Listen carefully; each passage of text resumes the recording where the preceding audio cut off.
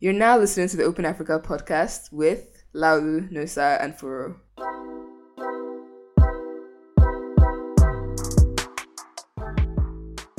Before we go into today's episode, we want to issue, would I say, an apology? Because we are talking about releasing the Yahoo episode for the longest time. However, we had a couple of challenges with the audio recording. Laulu, do you want to talk a bit about that? Sure. In very simple terms, the audio was, it was crappy. It was decent, but we had an agreement with the anonymous guest that we were going to distort his voice, and we found out there was no way to do that without wrecking the clarity of the recording. So it didn't make any sense to put it out there anymore.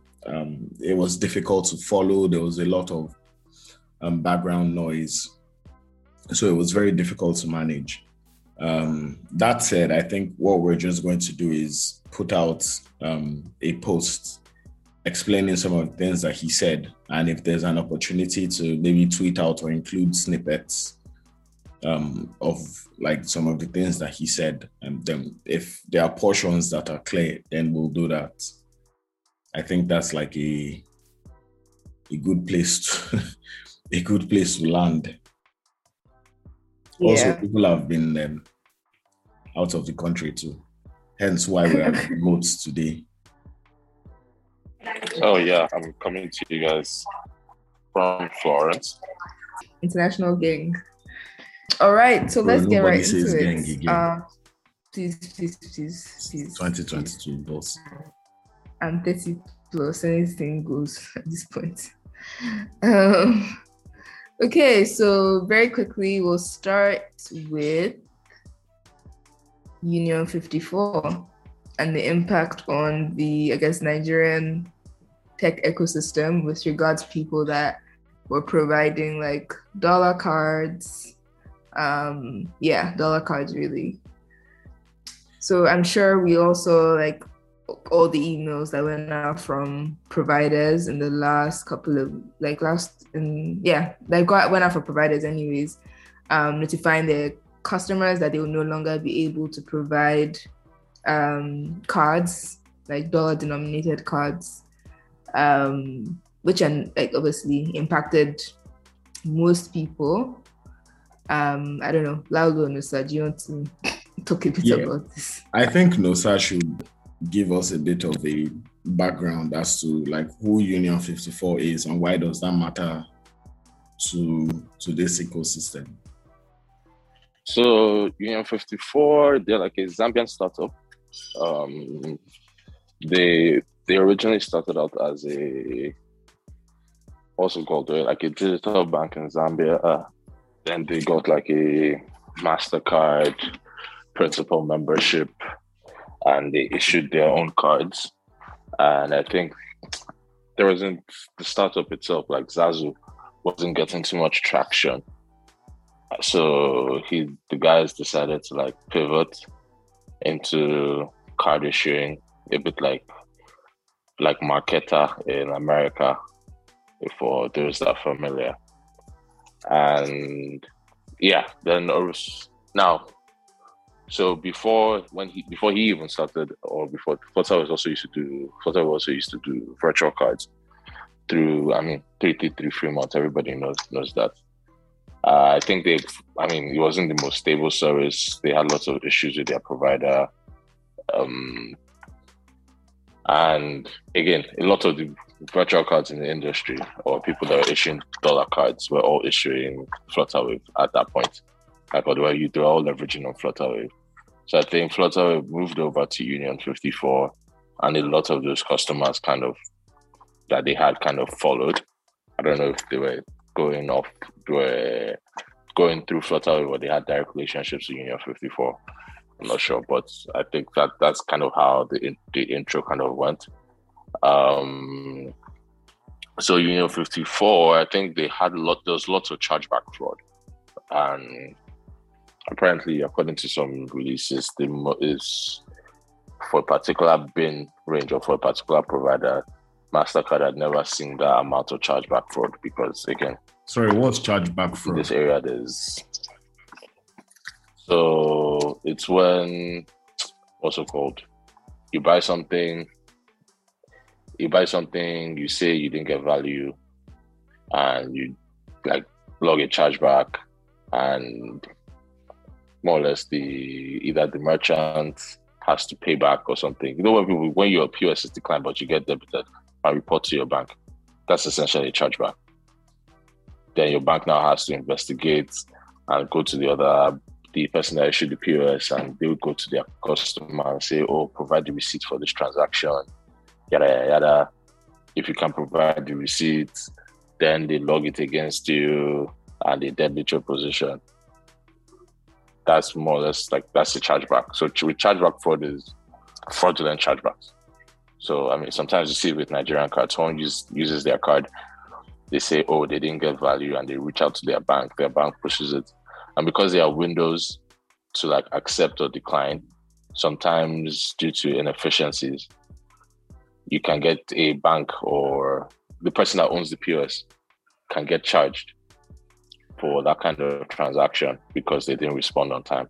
So chargeback fraud is essentially just fraud around chargebacks, give or take. So with your 54, their MasterCard basically said that they haven't seen this level of chargeback fraud from a singular provider, at least in such a period of time.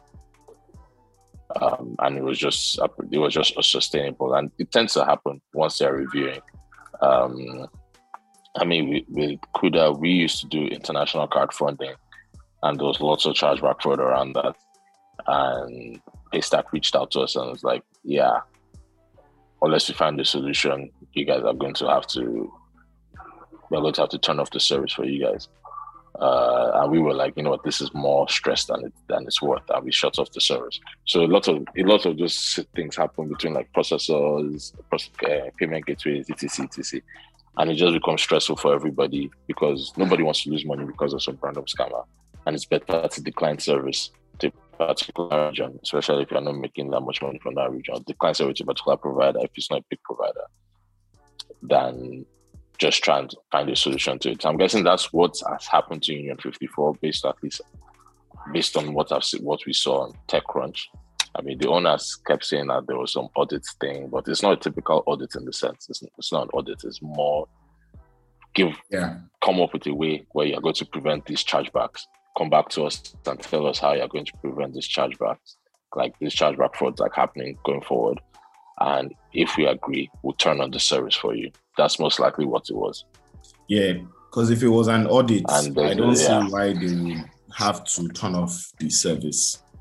Things get audited all the time, and they let transactions go on. It's only if they are really bad audit findings before they then turn off the service if necessary. But to turn it off preemptively, it's a reeks of something else. So I think it's just the wrong choice of language. Founder probably just wanted to dumb it down for civilians and just called it an audit. But obviously, some people that do know better call bullshit on it. But that's kind of how it works. Interesting. So basically, people have gone from, because I know when I worked in the branch, you'd have people do fraud, withdraw money from their bank accounts and then claim that they didn't do it and start trying to get that money off the bank, right? And so doing it online with the volumes, I'm sure that's why there's so much concern around it, and why 54 has had to make the hard decision to switch off Nigeria essentially, right? Because I can only imagine the volumes that they were dealing with on a day-to-day basis. Yeah. So that means startups. The whole No, go ahead, Musa. There's a whole underbelly of fraud related to international cards, or even maybe not fraud per se, but it's kind of fraud, to be fair. People looking for arbitrage opportunities and rates and all that kind of things, using it. So once you launch any of these foreign cards, a card service in Nigeria, you're going to have your first users are going to be people that are trying to find some loophole or arbitrage opportunity to shank your systems. I mean, Dash has had it, MTN has had it. Anyone that's a fintech has in the last, as long as you launch, they're going to hit you hard first. They're looking for arbitrage opportunities. So a lot of these things kind of exist. You see people using the card on crypto websites, using it on this thing, high decline, what's it called? Volume. Guys are hustling, that's all I can say. The country's hard, so people are hustling, and it leaves room for lots of bad actors. I mean, it's from the startup or from the founder perspective, when you're looking at the numbers, they all look good, but if you don't really know your users or know what they're doing, you kind of anyway. We'll probably have to have like a longer episode on the relationship between fraud and fintech startups, because contrary to what a lot of fintech people actually believe, they have a very, very close relationship. They just don't know their users yet. But yeah. Yeah, I guess that's why like real KYC is super important. But beyond that, are there any startups that have direct relationships with Union 54? Or is everything just Flutterwave concentration risk that impacted them? I don't know. It's a bit hard to tell. It's really hard to tell if they were doing it directly Union 54 or they were going through Flutterwave. But a lot of people that I know that were using Flutterwave's API suddenly transitioned to Union 54. So I'm guessing either Flutterwave introduced them or they were going through Flutterwave. Either way, it was a natural thing. Like if you now look at the guys that are not affected, so Wallets is not affected, Chipper Cash is not affected, and Chipper Cash and Wallets have their own card issuing relationships are very different. Like Chipper Cash, I think they use Railsbank because you have to sign before you get the USD card. I think that was one of some disclosure or some legal thing that you had to agree to, and it was from PayerNet, which is a subsidiary of Railsbank in the UK. Wallet Zone, I know they got into a Visa accelerator. Once they came out of that Visa accelerator, GTP, they got like a license of sorts from Visa. GTP is their processor, and I think UBA is the settlement bank. So they don't have that concentration risk. Like I was telling you guys before the call, a lot of this thing is exposure. Is the reason why a lot of guys are affected is because the first port of call they went to was Flutterwave, and Flutterwave, ecosystem daddy, has been doing all these things for a lot of people. So whatever risk they have, you are also taking on. Yeah, just to point out that in all of this, Clasher turned the $22 I had left inside my card with them that I couldn't get out into less than 4,000 naira. Like they forcibly converted that money and sent it back to me. I just need people to know that that's not right, because that's not CBN rate, has not been CBN rate for the last how many years. But it's all right. I'm not too upset. You clearly are. You clearly are. But yeah, I mean, so I guess on topic of Flutterwave, seen the headlines in terms of what's happening in Kenya. So a couple of, let's say, Nigerian fintech companies are facing fraud allegations in Kenya. So Flutterwave, KoraPay, I can't remember who else. And there's some, there are two sides in terms of like the story, right? So some people are saying that, so some people are, hinting that until you've done business in Kenya, you can't really judge because Kenya regulators are, a bit, I don't want to say the word dodgy, but that's the only word that comes to mind. And then on the other hand, people are like asking, so what licenses do these organizations have to operate in Kenya, right? And so, the regulators are in the right to clamp down on them and basically call them fraudulent entities because they're not properly licensed. It would be interesting to hear you guys' thoughts. I think if you're operating in financial services within a market and you don't have the right regulatory licenses, especially if you start doing significant volumes or you're an established player across other markets, anything your eyes see, I think you should take it like that, because we all know that this industry is regulated for a reason. I think we've established that on this podcast. Especially when you're a big player. When you're small and you're riding under the radar, sure, by all means, use that opportunity to grow, get your users, chart out your roadmap and begin to build towards it. But once you start, getting to a point of critical mass, I think it's only right that you align with the regulator, especially if other companies your size are doing it successfully. Or if you are a big player from the get-go and you're entering another market, you can't just be flying under the radar. It's not going to work. I remember when Aza Finance came into Nigeria. Is it Aza Finance or AZA Finance? That their name is very sus, but I digress. And they went to the CBN to go and seek out a PSSP license. I don't think they ever got that license because maybe because of their crypto affiliations. I know they were trying to get, I think a PSSP license was what they were trying to get. But the fact is that they themselves recognize that, look, if we're going to operate in this market and not have chest pain every day, then we need to align or at least get something that lets the regulator look at us and look away. As opposed to the regulator being like, who is that person and how are they doing what they are doing? Those are my own 2 cents. Yeah. I don't know.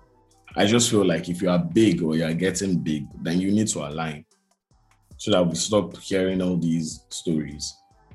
So my thing is, a lot of people, I don't think they understand that some of the activity they are doing is unregulated. I think the last couple of years with like VC money pumping in, it has encouraged like cowboy behavior and people being very reckless. In fact, despite they don't recognize that they're offering financial services.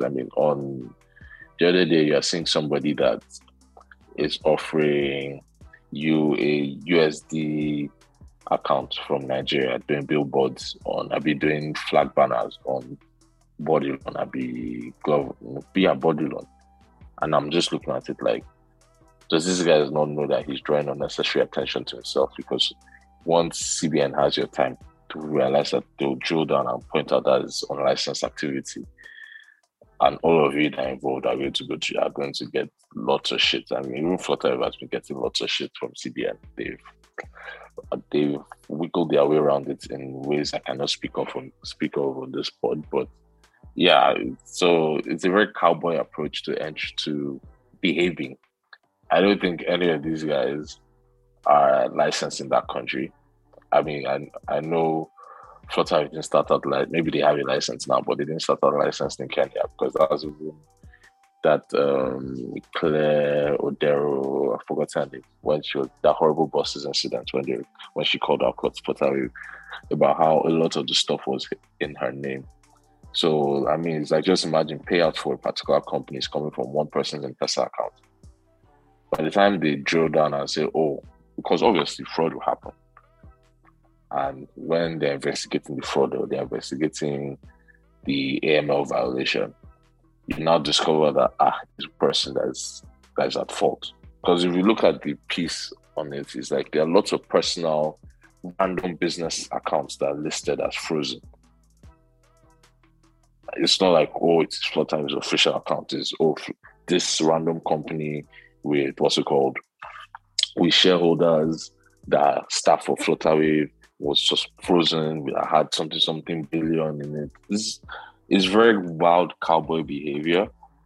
And again, I'm guessing now that economy is tough and VCs are no longer funding like that again, maybe everybody will be responsible about how they approach business and it won't be gra-gra. Because, regulators can be harsh, but they are there to protect the end user and there to protect the economy for good reason. It's not like they're not trying to be ops by default, but people are doing dodgy things, which is this is really a good segue into that for that Ping Express issue, where the DOJ, the guys are going to sleep inside a cell because they're running an unlicensed money transmission business, which is bad. Then their unlicensed money transmission business was used to facilitate fraud. Like lots of romance scam people were using Ping Express to move money. It's bad enough that your business is unlicensed and you're doing things that you're not allowed to do. Then you now don't have the checks and controls. In the name of chasing volumes, you don't put enough checks and controls to stop fraudsters from getting into your system. And now, after battling, they said they've been battling for 3 years. Now they are going to sell for money, for facilitating money laundering, whatever. It's not a good look for anybody. I mean, but anyway, as far as I'm concerned, that's not an African startup. That's a US startup. Just African founders. With African founders. Let's quickly distance ourselves. Oh my days.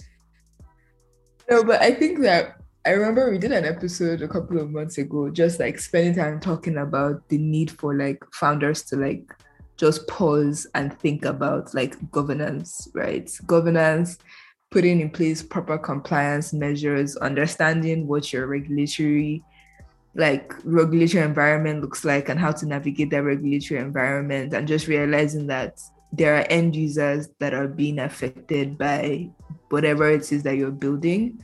And so just understanding that responsibility and taking it seriously and putting in place measures to, protect their platforms and also protect like users of their platforms. Because if you look away from like, if you take away from, how do I put it?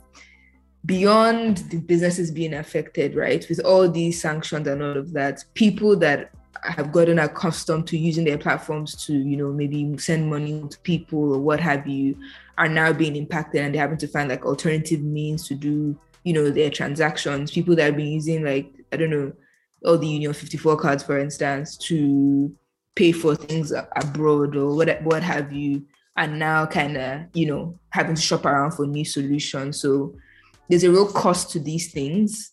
And I understand the hunger to grow your number so that your VCs can be happy. But it's the same VCs that will now be looking at you, asking you what you've been doing since. So, yeah. I mean, I also think that guys in financial services particularly need to be like extra careful. I don't think I shared with you guys, but I saw NIBS fraud numbers. Like NIBS, there was one report like this that I saw on fraud, and I did not understand what I was looking at. The sheer number of people that are attempting to use platforms to defraud people or run fraudulent schemes, it is insane.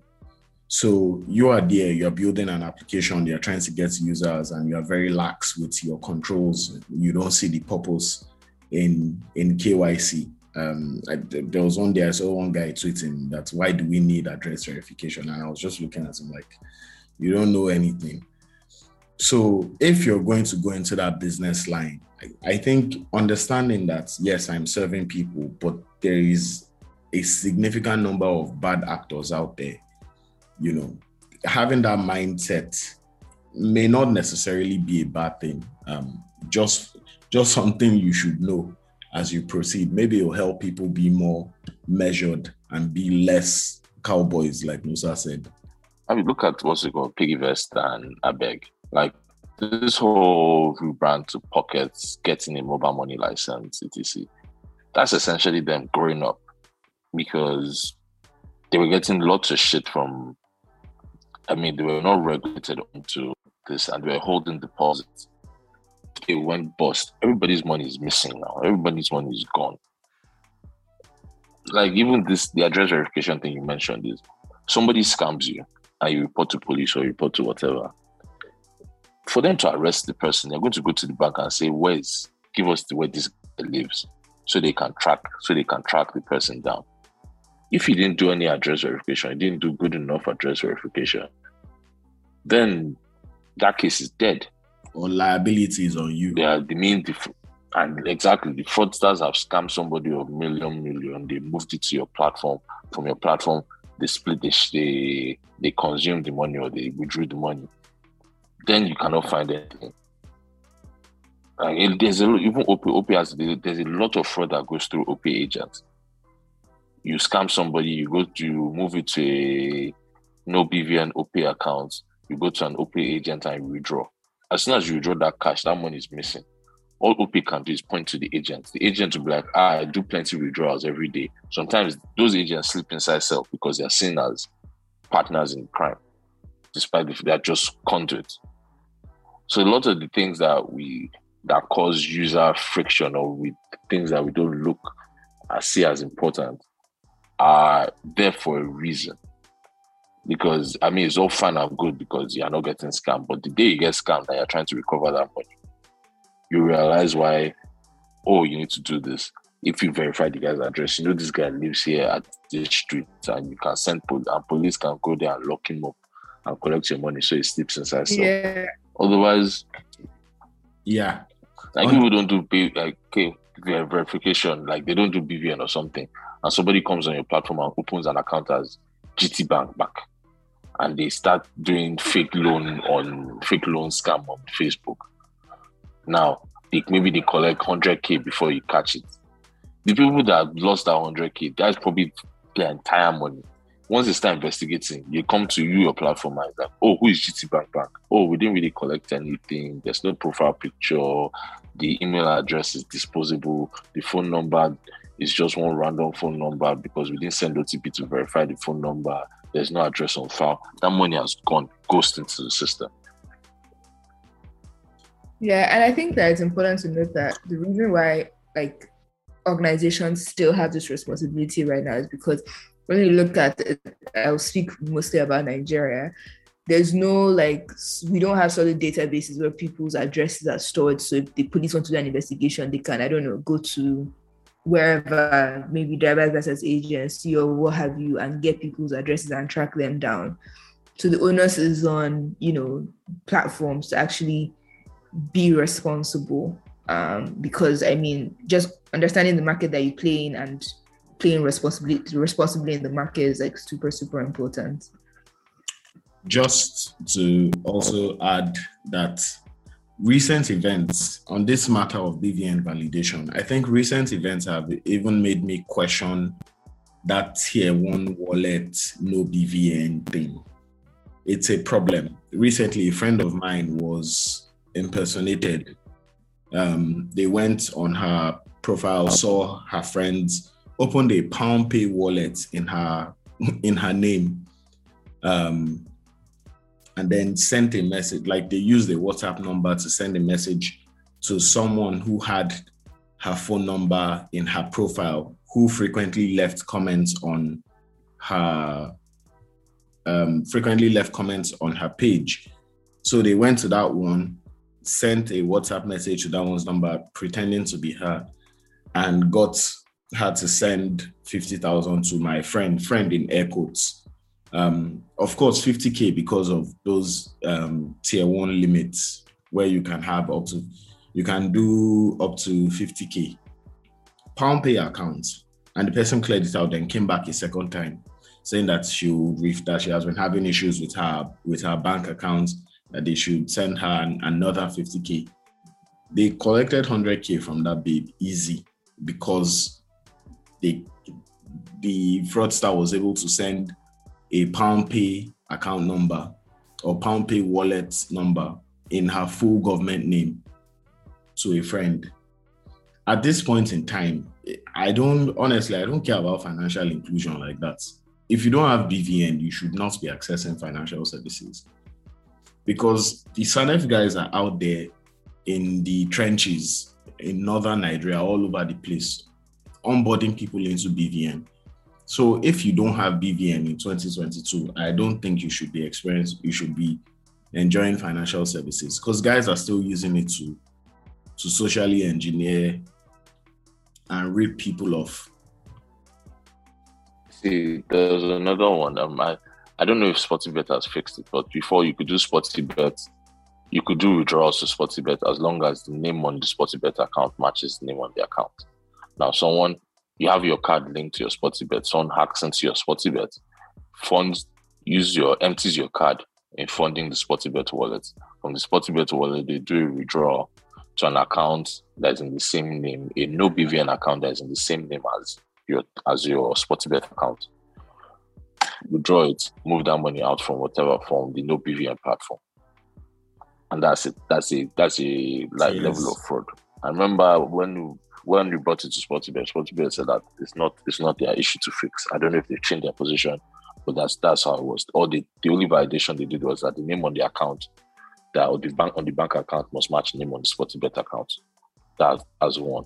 Even the BVN registration, even the SANEF agent, I've seen incidents of fake BVN, not even like real BVN with dummy data, like with synthetic data.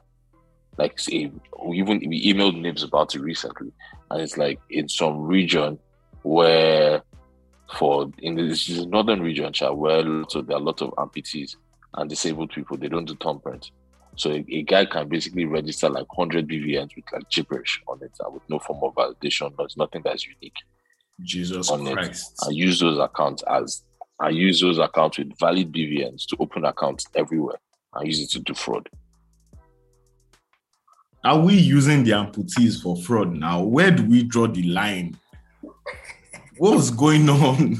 No, see, there's a particular, I think it was Katsina that was like the biggest one. There's a particular because they have like codes or something to identify the place where you did BVN, and there was one where it's like it's 000 or something, or 3 zeros or 4 zeros, and a lot of that shit happened there. I hear that Niger State too is notorious. There's like a syndicate there that their work is just to test fintech platforms and find exploits that they can use to defraud people. That's why these MTN on self, I hear that a lot of it originated in that area. There are Telegram groups for these things. Like, some of these Telegram groups where they drop the latest updates, like the latest scam. The MTN one, there was that glitch where they were funding, but there was also a fundamental thing on their onboarding where, what's it called? They didn't verify, as long as the number was linked to NIN, they just assumed that everything was fine. So there's a guy I know that got his SIM from some random guy on the street. And when you open his MTN account, it's in that guy's name.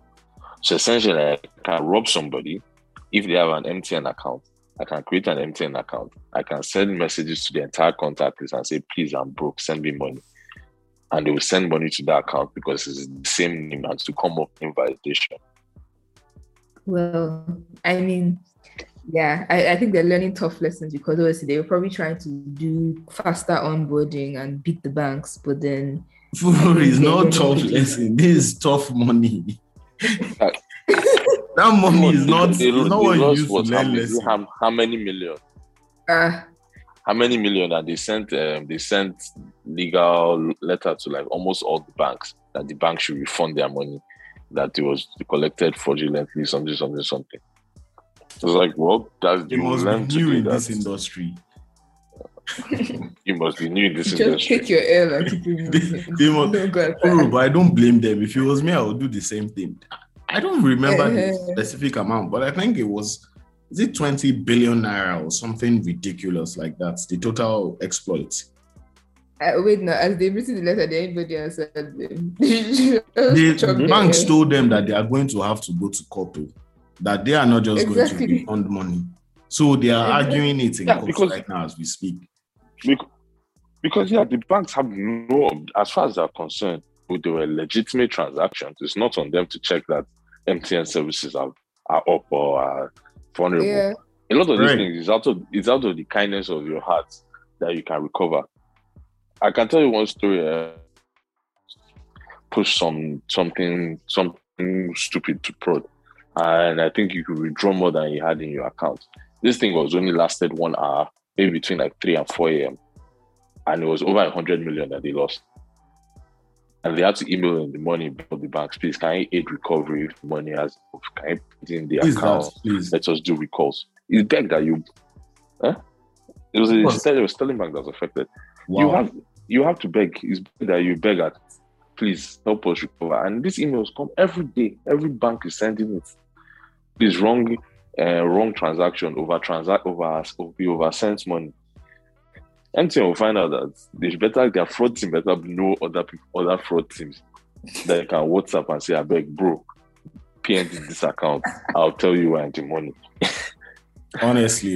Honestly, you will run it with relationships. You can't come and raising shoulder. It's bros, please PND this account. You say you don't do fraud. You say yes, you don't do fraud. You say yeah, now no wala. That's how you run it. But if you want to be writing threatening letters, you are new in the industry. There's a reason why bankers know themselves. All of them know themselves. You see them talking. You say, this person used to be in Union Bank. Why? Maybe there was a time we needed an account PND. So we reached out to the guy. You know the guy. I mean, all these loan companies that do what's it called, all you have to do is link debit card. I can go create, get virtual account, virtual debit card, virtual card, link it to your platform, collect the loan, cancel the card. Live. No.